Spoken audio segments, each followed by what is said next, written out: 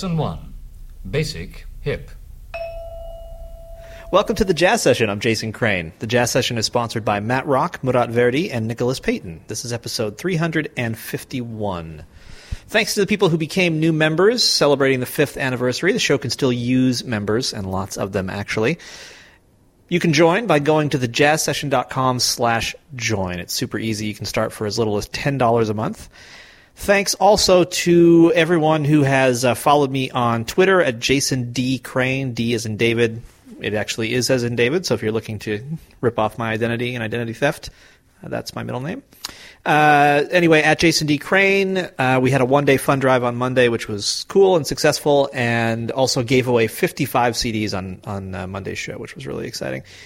So, with that said, I also want to thank the Respect Sextet for the theme music to this show. They're online at respectsextet.com. You can find links from there to buy their music, and you should, because it's all great. And you don't have to take my word for it. You can, of course, remember what you just heard seconds ago in the show intro, and you can also listen to them. They've been on the show once or twice. I think just once. And that's in the archives, so you can check them out. Thanks also to Dave Vrabel, who designed the show's logo. He's online at twitter.com/Dave Vrabel, Vrabel. All About Jazz carries this show on their website, and they've created a widget to allow you to post the latest episode of the show on your website. It's super easy to use. Just go to allaboutjazz.com and type in Jazz Session Widget in the search box. If you need help installing it, let me know. I'd be happy to help you.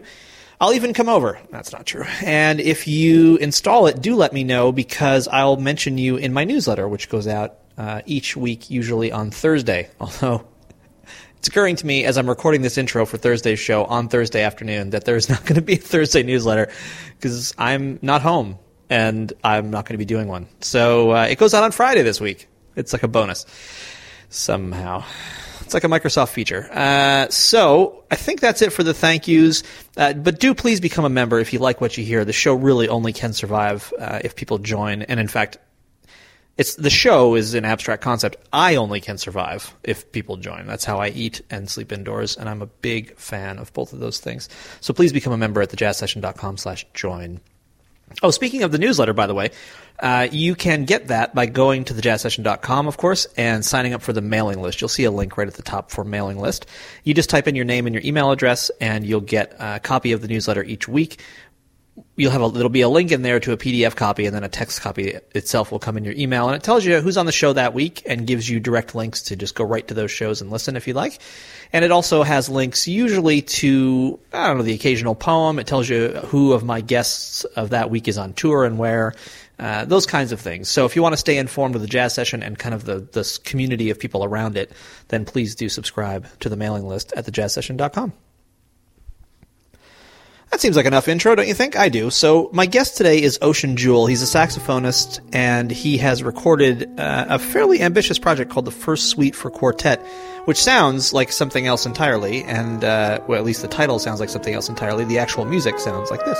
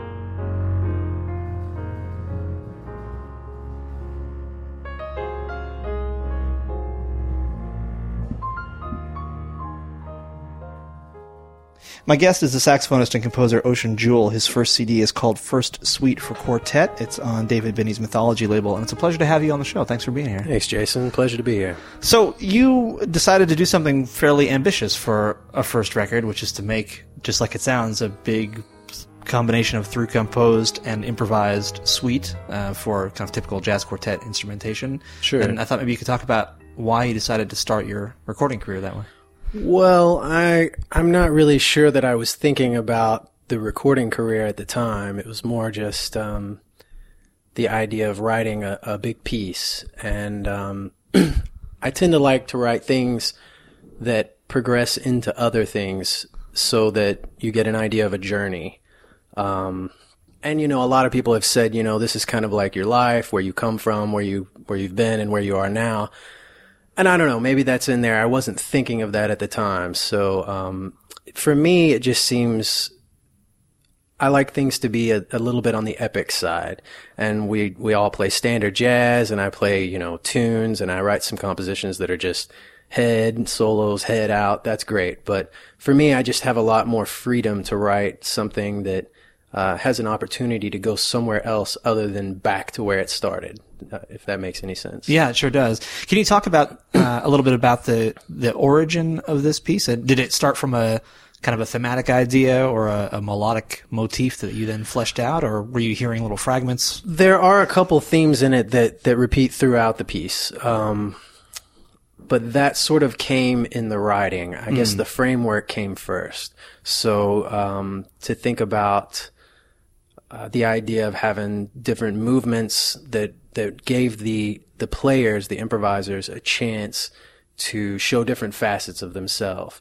Whereas if it was all one style, if it was 7 movements, but it was all in the style of, say, bebop or progressive jazz or free jazz, then, people get the chance to show themselves. They get a chance to use these vehicles as an outlet for improvisation. But if instead it goes through these different, versatile aspects, then people get a real chance to explore different parts of themselves. And that's really where it came from, I guess, more than anything, and then that would be the broad concept. And then after that, the movements came, and the movements kind of opened themselves up. And I think the specific writing kind of came last. But there are definitely a couple themes in the work, melodic, themes that are all through, even in the cadenza that I played, in one of the movements, it was based on one of those themes. So.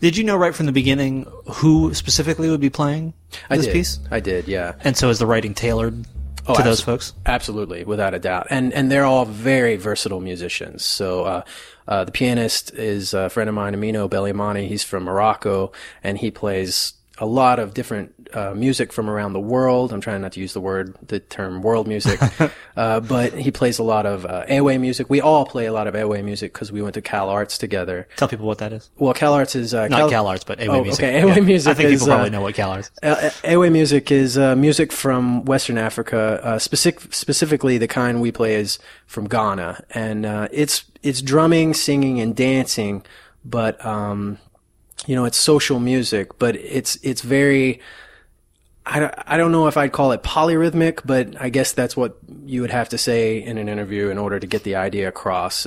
In other words, there's a bell pattern, and then over top of that bell pattern, or interweaved, is this whole weave of different rhythms that are probably, you could think about them being in different meters. So it just kind of, the experience, we all studied this at Cal Arts, and the experience of doing that really opened up the way we hear rhythm, especially the idea that there's a downbeat, and there's really no downbeat in this kind of music. So, did you guys play this music on the instruments that you play as your main instruments, or did you play other more traditional? No, we played them on A-Way drums, okay. and did the singing and the dancing, and we all studied from Alfred Ledzekbo, who is a master drummer from Ghana, who's taught at Cal Arts for like 30 years. I think before that he taught at Columbia for a while.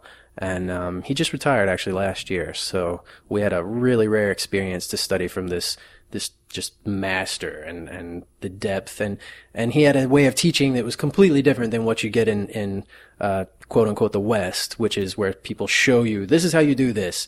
Okay, now let's go back. Let me show you again how you do this specifically. Instead, it was more of an African approach to learning, which is that, you're going to sit on the instrument you're going to clap for a while, and then you're going to play the shaker, and you're going to watch us for a while, and you're going to absorb it in that way. And when you're ready, then you can move on to something else, And some of these guys, the pianist Amino, he got very far. He's playing the lead drum a lot now. And, so the rest of us got to just absorb the basic idea of this music. So, the second movement of the suite is kind of based on that idea that there's a ground, the bass is playing sort of a 9/8 rhythm, and the rest of the music is on calls. So, we could determine where we wanted to play the melodic content, and it was, not necessarily based on a downbeat. So everything was kind of open in that way. How did you determine where to play the melodic content? Was that signaled in some way? Or? Yeah, we look at each other and kind of, I guess after a while we kind of got used to the idea of where it would be. But basically we looked at each other, and sometimes I would let the bass and the drums go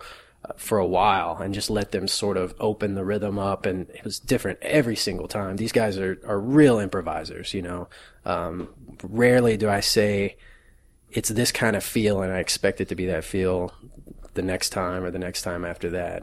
Basically whatever they do with it is what I want them to do. They're very dynamic musicians and very versed in all kinds of music. So we, three of us, the drummer and the piano and I, we played in kind of a rock band together in Los Angeles at the time. And they all play jazz, and they all play, pop music, and they all play music from around the world. So this is kind of the basic idea of the piece was that, we have more to say than just, standard bebop licks. Not that I love bebop, but, don't get me wrong. Tell me about the other players. Well, Kazım Nakfi is the drummer, and he went to school with us there. He's actually the only one from the East Coast. He went to New School before that and lived in New York for a time. Actually, I think he may have lived in this building that we're in right now. I just moved here about 2 weeks ago. But yeah, and he's a composer. He's won some awards for doing film music, and I think that also for a drummer kind of opened his paradigm up more than just a drummer who's a drummer. He definitely writes music, and I'd probably catch him listening to Stravinsky or Boulez just as much as, jazz or rock or anything like that. And then the bass player's name is Sam Manai, and he's playing a lot in a trio now with Tigran Hamasyan, who's pianist who, won the Monk Award several years ago on piano. And they tour all around the world. He's in France. I think he's out of New York just about as much as he's in New York. So he plays a lot with different people. I know, I saw him just the other day with a group in Brooklyn, and I didn't even know he's in town. So he's all over the place. He's playing with some really accomplished musicians right now. So he's originally from Reno, Nevada. So all four of us went to Cal Arts together. So that's how we know each other.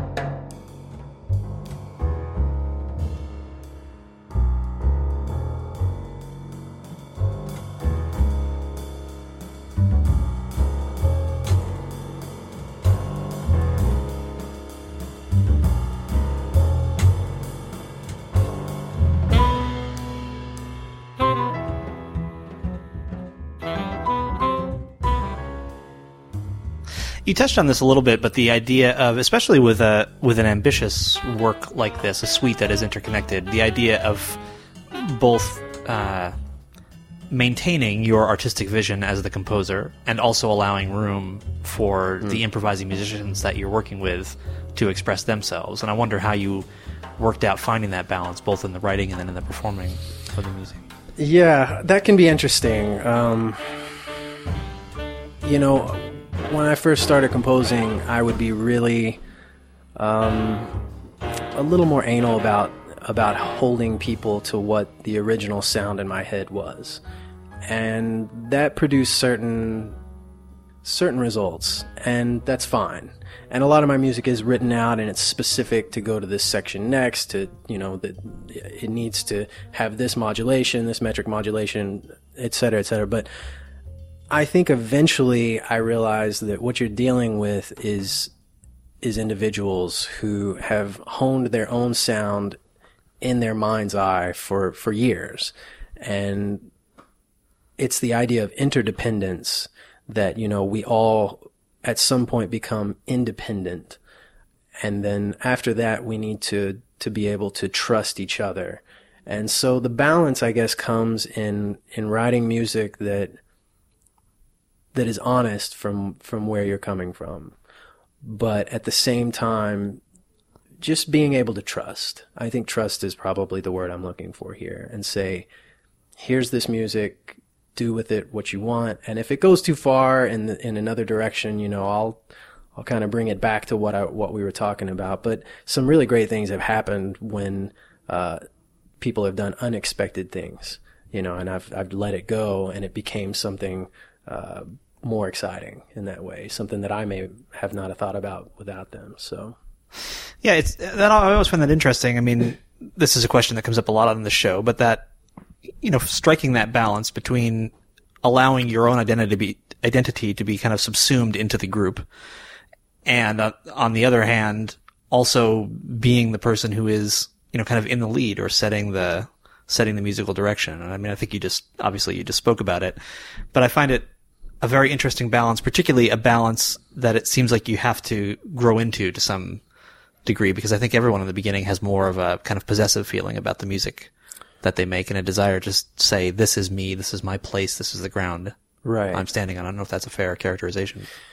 Yeah, I used to, thinking about rehearsals, I used to be really wordy and to tell people to stop all the time and say, okay, now this way, and now let's try it this way again. And then I started hearing about people like Miles Davis and Wayne Shorter who wouldn't say much at all, but would get the results that they wanted. So I think there's a communication going on between people that's beyond words. And especially musicians, it seems like sometimes when things are happening right, it's especially in improvisation, I think it's like we're reading each other's minds almost. There's a certain sense of telepathy that's happening, and sometimes it may not happen the very first time we read something down, but if I let it go, the dynamic will be found, So, I just want to think of it as we're all on this vehicle together, and I'm not trying to drive the vehicle, but if it needs kind of steering gently in one way or the other, kind of like, I think it's a sort of a Zen idea of like kind of directing water instead of forcing something in the way you would do rock or wood. If you could just kind of let it go one way or the other. These musicians, they blow my mind, and I'm lucky to play with them, and I want to turn as much as I can over to people from now on. That's kind of the way I'm going with it. Yeah. Sure.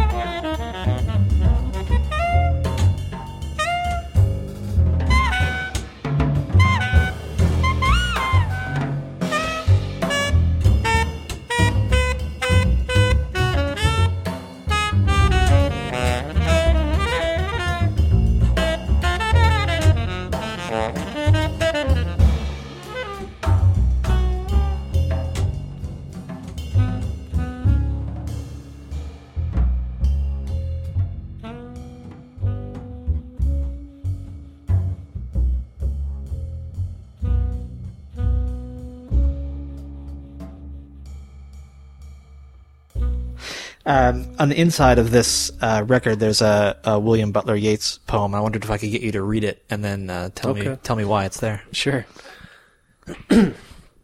Okay, it's called A Coat, and it says, I made my song a coat covered with embroideries out of old mythologies from heel to throat.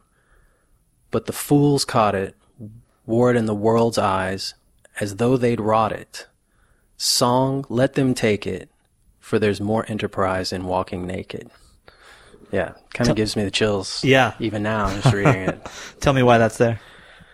Short answer is it just kind of struck and it kind of felt right. You know, it's just something that I was reading through a book of his poetry and that one just said, wow, that's kind of it. A little bit more of a developed answer would be, I guess, that I think what he was dealing with at the time was balancing between an idea of what his craft should be and letting it go so that things could come to him. You know, he was a very, I think, a wise person in ways. And yeah, I feel like, the more you hold on to your art and fall in love with it, you know, the less opportunity there is for more. Another guy at Cal Arts that kind of made a serious impact on us was Wadada Leo Smith. And he said once, you know, don't hold on to this experience. Take it and stuff it down into you and use it as fuel to propel you into the future. If you fall in love with your art and you want it to stay that way, you're in for some trouble because things aren't going to come to you. There's not going to be that flow. So yeah, it's almost the idea of don't wear it, you know, as a coat. Instead, be naked and let the world see you for what you are and let it bring whatever it brings, you know? Is there a way that you can maybe practically apply that, or that you are practically applying it to the life that you're building here in New York as a musician, or the one that you were building in LA? Yeah, I think in New York, you know, New York is such a dynamic place, and there's so many stories and experiences. And if you look at the city, you really get this idea of both impermanence and also history. You know, we're in a building right now that I think it definitely dates back to the early 1900s. And sometimes I think about this apartment, how many people have been in it, you know, and there's this constant flux that's happening on the micro and the macro levels. Whereas, you know, there's people every day moving in, moving out, moving in, moving out. And then there's stores that are gutting and new things are coming along, you know, oh, that used to be this club, but now it's something else. And I just think that the wind or the tide or whatever metaphor you want to use can bring a lot of things if you're open to them. You know, my life has been, you know, fighting this force, kicking and screaming, you know, and trying to force things to be what I want them to be. And it just seems like the more that I kind of let go and let things come, I guess that's the way I think about, you know, the word naked that he's using there. I think he was also possibly a little fed up with people critiquing his work and saying, you know what, fine, take it, you know, say whatever you want with it. He had a little bit of a chip on his shoulder as far as people critiquing his poems go. But, as a life practice, I believe, yeah, it's probably really important to be open to things. You know, at certain times in my life, I said, no, I want to be a traditionalist. You know, and at certain times I said, no, I want to be a progressive, you know, and that's just boxing yourself in. And how can you be a progressive without understanding tradition? How can you be a traditionalist without understanding that the tradition of any art form, especially jazz, is one of progression and it is of innovation, you know? So if I have an agenda like that, an agenda of innovation, then it almost boxes me in a way that I can't innovate at all. And in my life, you know, as far as, you know, gigs and money and my place in the world goes, I think this is all practical, you know. Music and life seem to be very synonymous at this point, whereas if I can let go in my life and expect things to come, and it's a daily battle, but if you can do that, then new things will come and new opportunities will come. So, likewise with music.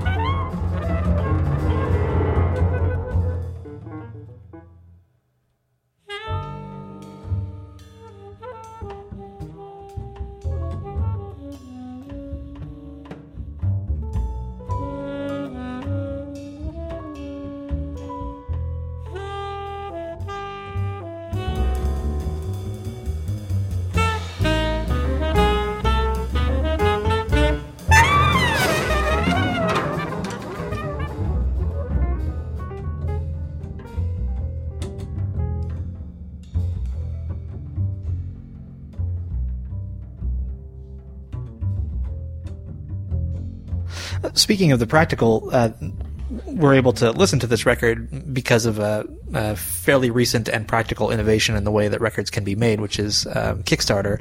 And for folks who aren't familiar, is basically a means of, rather than getting one company to give you a large sum of money for a record, you get a bunch of people to give you small sums so that you can make it. And that is how, at least in part, this record was funded. And I wonder if you could talk about what that experience was like and why you went in that route.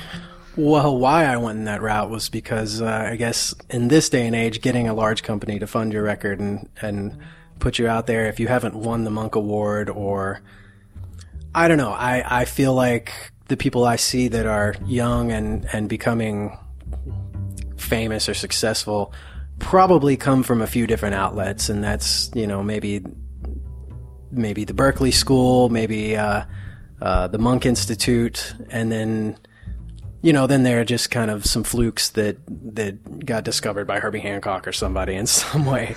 And it's like, okay, that's great. If that happens, that's wonderful. But in the meantime, you know, we're all going to play music.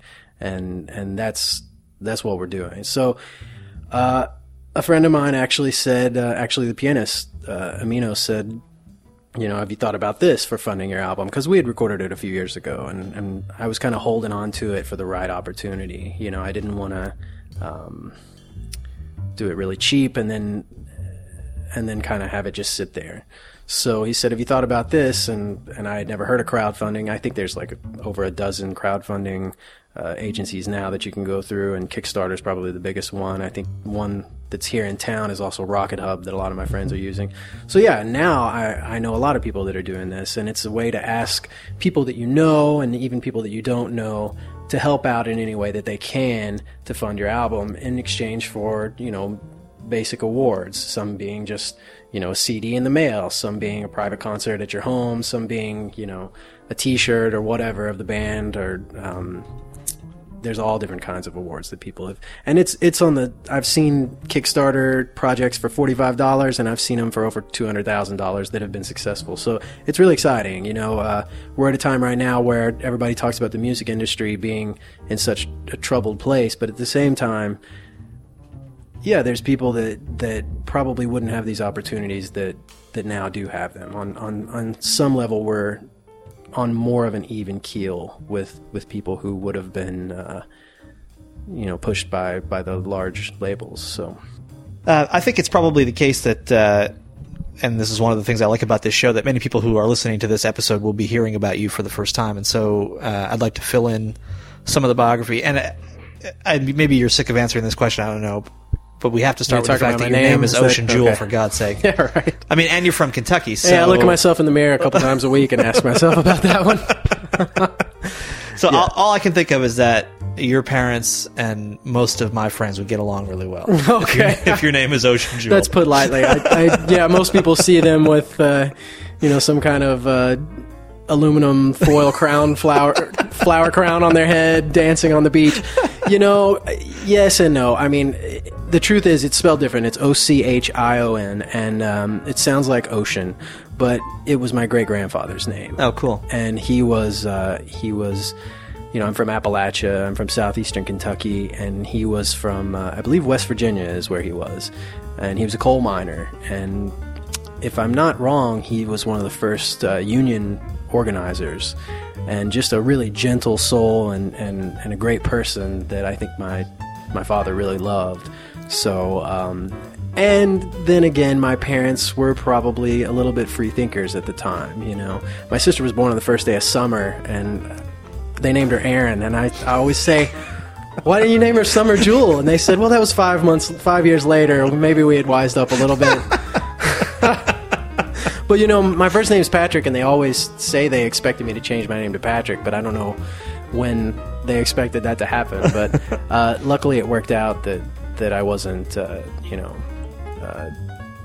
a legal accountant or something like that. It kind of worked in my life. Well, this doesn't solve the mystery at all of where ocean comes from. It's spelled Ochion, unless you also know the answer to that question. No, that's what I'm talking about. Okay. That was my... No, I know that, but why is he named that? Well, I'll be honest. I've looked and I can't really find the name. So he was... that side of my family, Scots-Irish, and it makes sense that it would be, a Gaelic name or Celtic name. Okay. I've also heard possibilities of it being Dutch and even Scandinavian, but I don't think there's any Scandinavian in my family. But I guess it probably was a couple letters was changed, or a letter was changed at some point, which often happens.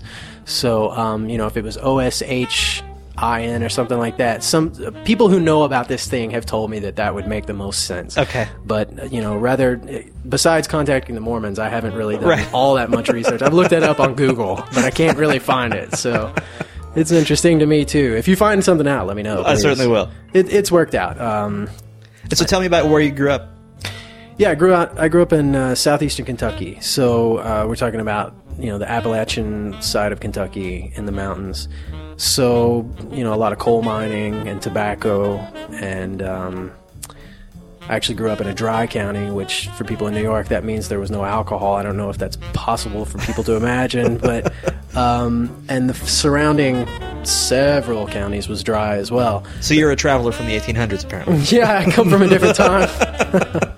That's very exciting. There's a portal on 67th Street. I've never interviewed anybody who came through a time machine. That's really, really exciting. This is a first on this show. That's great. Yeah, don't tell anybody. Oh, wait. No, but, yeah, it actually doesn't mean that there's no alcohol in the area. I can promise you that. Right. But what it does mean is that,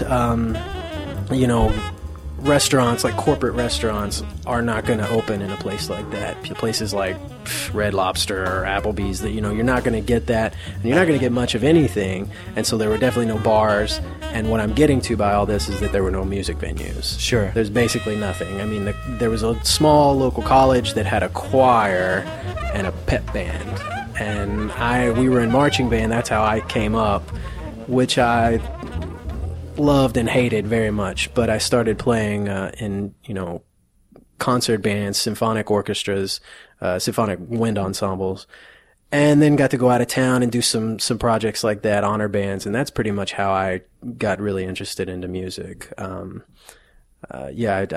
feel really lucky to even know what jazz is at this point, But when I went to college, I went to University of Louisville for my undergrad, and then CalArts for my master's. When I went to college, I was a classical saxophone major, which is sort of an oxymoron, but it does exist. There are classical saxophonists in the world, but of course, I did play a lot of jazz at the school, and that's pretty much where I came up.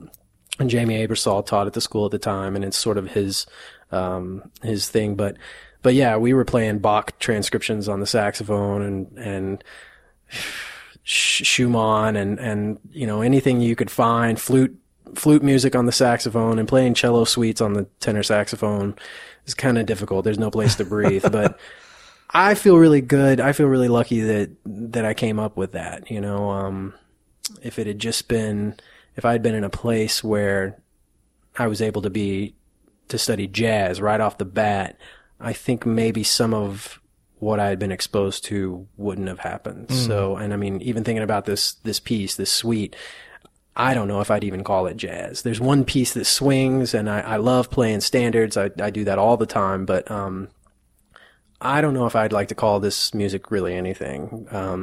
Now, for the sake of festivals and interviews and magazines, yeah, let's call it jazz. But beyond that, it's just music, and it has a lot of different elements involved. So, and where did you mentioned in college certainly, but had the idea of improvised music been introduced to you even before you got to college, or was it really not till you started your undergrad? Well, yeah, not only did I grow up in a place without bars and music venues and concert halls, but and this sounds really strange to say, but we didn't have the internet at the time. So believe it or not, that happened. That was in existence. There wasn't Google, and there certainly wasn't YouTube. So my father would bring home an album every now and then, a CD of something, and I started listening to jazz music. I think the first thing I might have listened to was like David Sanborn, some sort of smooth jazz kind of things. And then after that, there was like Charlie Parker, who I thought, wow, what a great saxophonist. That's pretty much the thought I had. Sure. And then after that, he brought something else, Miles Davis. And then I remember us being out, and I think I got a Love Supreme, actually, was the next album that I got. So I'm hearing like Coltrane's most spiritual, late, groundbreaking music, free music from the depths of the earth and his soul. And I'm thinking, oh, wait a minute. So jazz is actually not just playing your instrument. Jazz is being an artist. And, at the time I was playing classical music, and I wanted to be a composer, because to me, that was, I had played some pieces, I think by Alfred Reed or somebody that, made me feel a certain way. It evoked an emotion in everyone that had played it. And I thought, wow, that's kind of the magic of music right there. I want to do that. I want to bring something out of the world or into the world, whatever you want to say, that makes people feel a certain way. And so I was like, well, I guess I'll have to just be a composer then, because, and then I learned through jazz that you can do both. You can be a composer, you can play your instrument, and play it in a way that is unique to you. And then you can also improvise, which means basically you can bring stuff out of the moment. And there's a real magic in that I feel lucky to have been exposed to. I think about it sometimes that a lot of the students I have that are young right now, they have YouTube and they have Spotify and all of these avenues. They have everything. They can watch old interviews with Charlie Parker, and I didn't even know these things existed until a few years ago, And that's great, and that's got to be such an advantage. But at the same time, I don't know. I think there was something really special about having 3 or 4 CDs and listening to them over and over and over, and really getting deeply into that music. And I think about some of the music that's out right now, and I love pop music. I love hip hop. I love rock. I love, but I think of some of the stuff I hear on the radio, and I think, people are listening to it almost as if there's a veil over their head. They're not listening into the music. It's almost like they're just pounding this mundane beat into them, and they don't have to actually listen. It's just there, and they blast it in their car, and that's great. But, it's fun to dance to sometimes, great. But there's something about getting deep into an album. And no matter what it is, it could be Bob Dylan, but like really listening to it over and over and hearing different things every time and listening into it. And I think, yeah, those albums I had as a kid, they were special. There was something really cool about getting a new one and being able to listen to it. And it's like, wow, I'm glad I have this, because there's not everything at my fingertips, Yeah, I remember the rock guitarist Adrian Belew, oh yeah, who's one of my favorites, saying that when he was a kid, he had a few Beatles albums, and he just listened to them. He would go through and listen to one person's part and then another person's part, and then he would listen to how they related to each other. And he said he learned just everything he knew initially about songwriting and about how to put a band together by listening to how they did it, just really intensely. I mean, really studying the craft of each individual tune, which sounds like a very similar thing to what you're talking about. This idea of really pulling apart the music and looking inside to see what its constituent parts are, and then how they fit back together in a very deep, kind of analytical way as well as an emotional way. Yeah, that makes sense. I mean, sometimes I think, what was Charlie Parker listening to, or Miles Davis? Were they really listening to every jazz album that had been made in the last 40 years, and they knew, like almost like baseball trading cards? Was that happening? I don't think so. I think they had maybe, from what I hear, Charlie Parker had some country albums, some Stravinsky albums, and then like Lester Young or Coleman Hawkins, maybe like 8 albums in total. Right. And this is the genius that kind of invented, bebop at least. And so, what does that mean for us? And I don't want to, I think the internet and even television can be very resourceful. And, I'm not necessarily negative about it, but I did read something, or I think maybe it was an interview on TED recently about how there's a new addiction that is coming. The old addiction used to be more of something, whether it be, a drug or television or whatever it is. And now the new addiction has to do with different. So people aren't actually able to enjoy something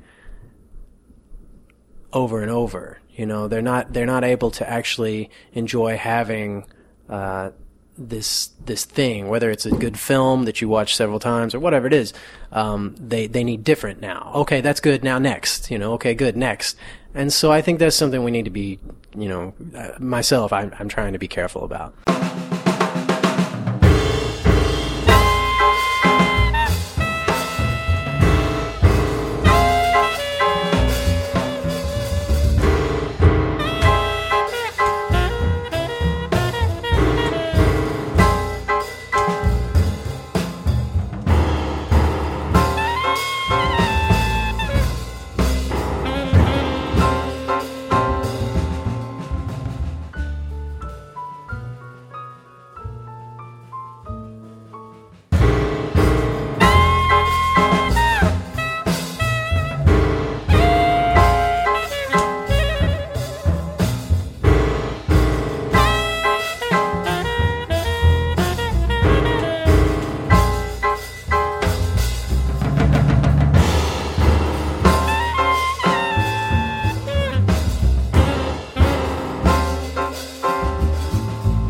It's so interesting you say that. I'm definitely the kind of person, and it sounds like maybe you are too, who I've seen my favorite movies many times, and I've read my favorite books many times, and I discover new things in them each time. That's why it's worth... not everything merits repeated viewing because of its depth. Some things are just fun to watch. Right. But there are things that I've read and seen and listened to that each time I go back to them, I say, I've listened to this album 500 times, and I never heard this one thing before.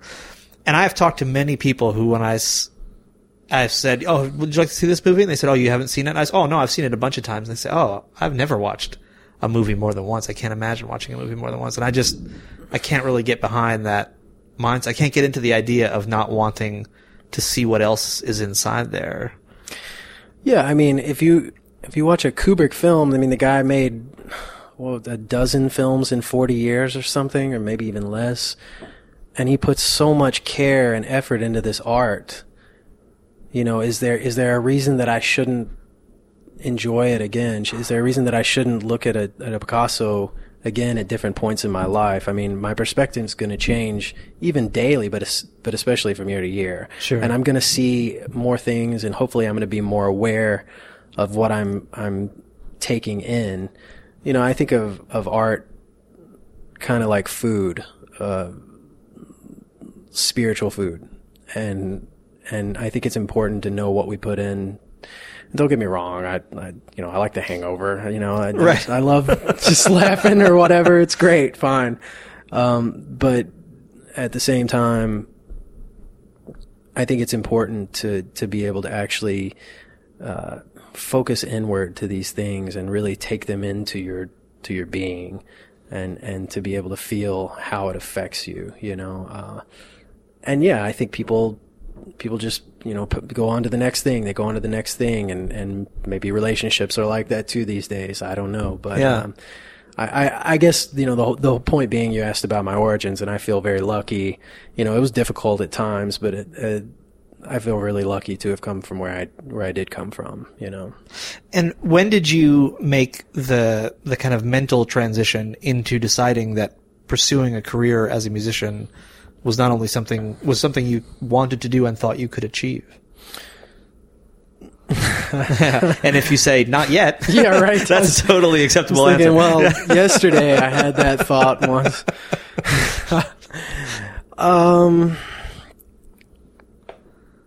I remember being really young and saying that this is what I wanted to do, and not knowing even what it was or what the finished product of what I wanted to do, quote unquote, would be.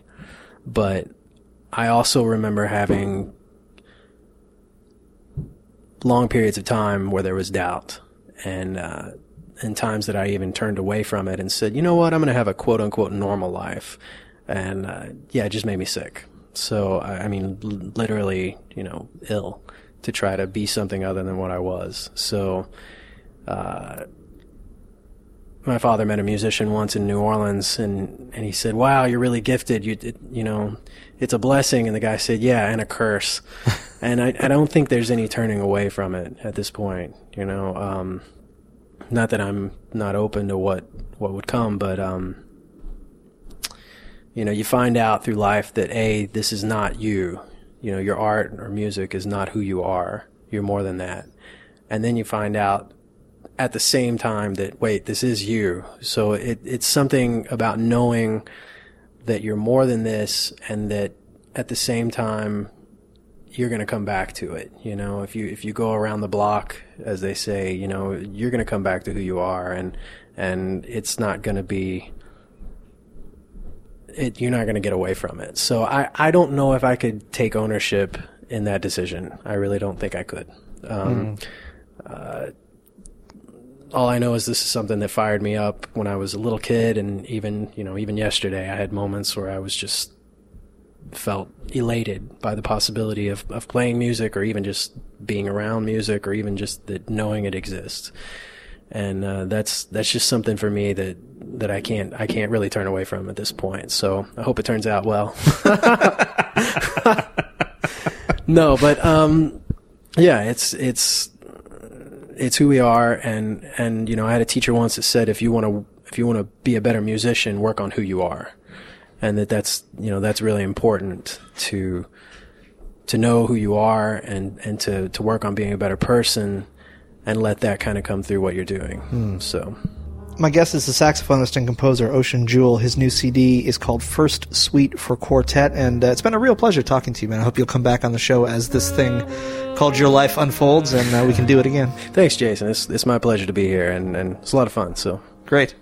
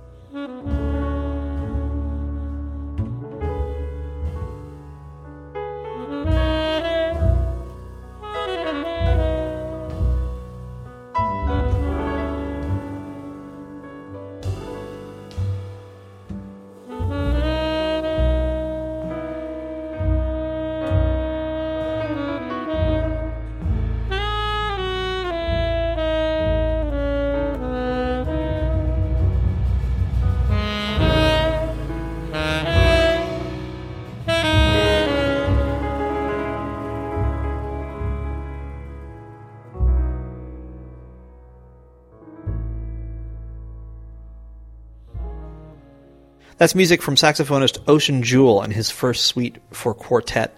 I'm Jason Crane. This is the Jazz Session. sponsored by Matt Rock, Murat Verdi, and Nicholas Payton. It's online at thejazzsession.com. Please go there, become a member, sign up for the newsletter. And remember, all of the shows, all 351 episodes of the Jazz Session are online for free. You can download them anytime you want. You can stream them online. You can pass them around to your friends. They're all there for free. They always will be there for free.